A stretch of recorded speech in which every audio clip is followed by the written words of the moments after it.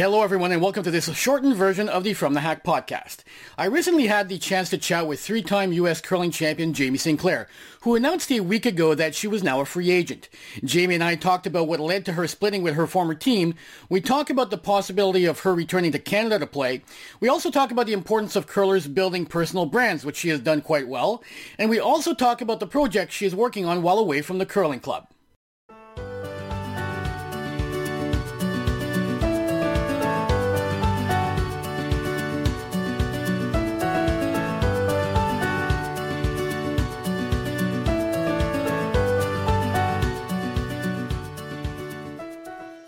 Jamie, not the typical way I would start an interview, but with everything going on in the world right now, I thought I'd start by asking you how you and your family are doing.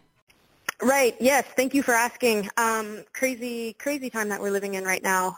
Fortunately, me and my family, we're all doing really well.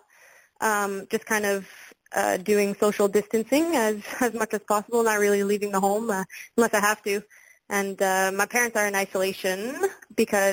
self-isolation because of my dad being a pilot for Air Canada and having done a few trips recently. So no symptoms as of yet or anything. So crossing our fingers there. But just praying for the best for the whole world, really. Just as the virus was starting to dominate every headline in the world, the curling world itself got shook a little with a series of lineup changes, some of which were unexpected. One change that may have flown under the radar a little bit is the fact that you announced that you're now a free agent. Can you share what led to that announcement? Right. Well, as you said, a lot of changes have been happening, surprising, being so close to the next Olympics. But teams are definitely doing whatever they have to do, making the tough decisions to make the team better moving forward. So the decision of my team came to a surprise for me too.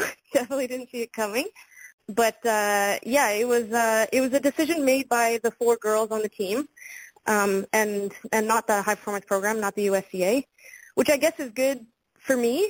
I guess it means that there's still hope for me within the USCA. But, I'm not really sure what to say about it. I think in a lot of cases on a lot of teams, I think team dynamics really play a big part.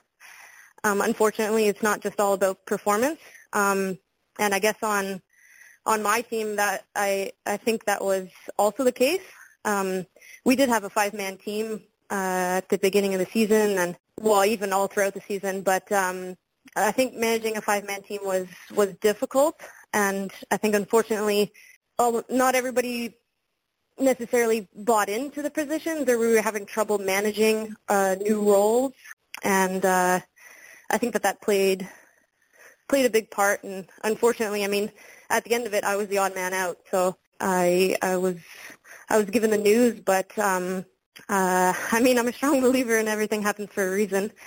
It's probably a blessing in disguise. It's definitely been a whirlwind since it happened, and I'm not totally sure where I'm going, but as of right now, especially with everything that's happening in the world, and just trying to land on my feet, trying to stay upright and keep moving forward.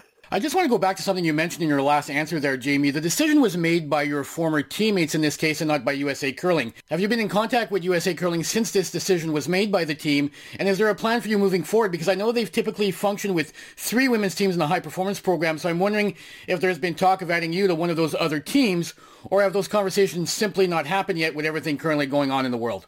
Yeah, no, for sure. And like you said, there's a lot bigger stuff going on. So, it really puts everything in perspective, which I think honestly has helped me a lot in this time. At the end of the day, although it is my career, it's still a game. And with the virus going around, there's lives at stake, right? So I think that's really helped kind of put things in perspective. But the HP staff has reached out, and we've been in contact. They have said that they want to field 3 teams again next season. So there's still a team spot available. We've been basically just spitting around names, trying to keep all options open. And, nothing really yet, but we're thinking about it. Now, you happen to be a dual citizen of Canada and the United States. Is returning and playing for a Canadian team on the table for you right now, or are you strictly focused on playing for a U.S.-based team? I am dual citizen, and it would definitely be an option.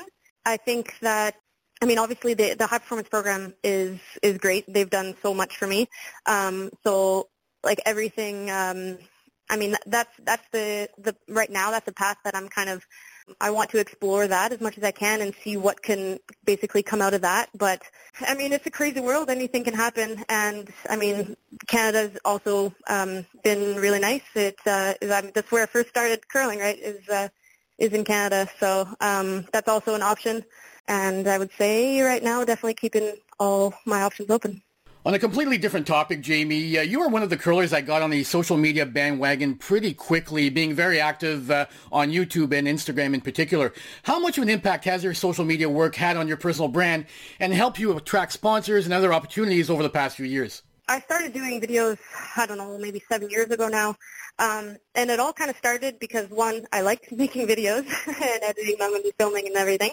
And two, it was just because I love the sport of curling so much, and I want to just share that with as many people as possible. And the easiest platform is social media, everything, YouTube, Instagram, and all that. And I have to tell you, first of all, it's grown a lot bigger than I ever thought it would when I started making videos and kind of sharing my story.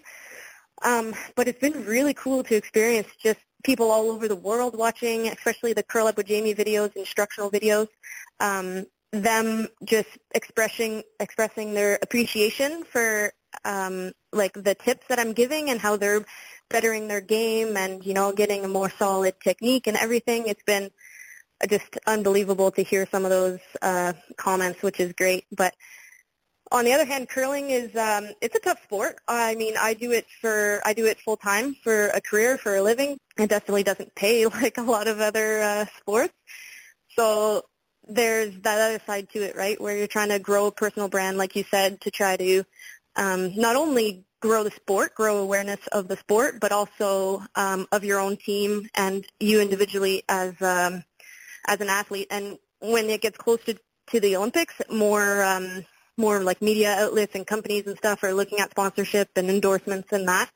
And for me, since it's basically my only source of income, just trying to capitalize on that as much as I can, and trying to basically make enough money so that I can live and keep playing the sport that I love for a living.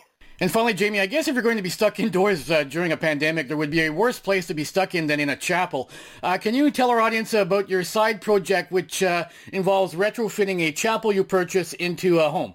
Yes, it's been crazy. There's been a lot of changes that have happened at the chapel recently, and I'm really happy that if I'm stuck somewhere, I'm stuck here because there's an endless amount of work to be done. It doesn't go quite as fast, just me working on my own, but still managing to get a lot done. Pretty much at the stage where like all the drywall, all the mudding and taping is all done, all the sanding is done. So the rooms are actually starting to look like rooms, which is really exciting. All the electrical is done. I'm pretty much just starting to lay some flooring, which is it's going to make a big difference just as far as cleanliness of the house, but also appearance-wise. So yeah, I'm definitely keeping busy here, just working hard, and it's coming along. And that does it for this shortened edition of the From the Hack podcast. If you don't do so yet, please follow us on Twitter and on Facebook for all of our latest curling content. I'm Frank Rock, and this is From the Hack.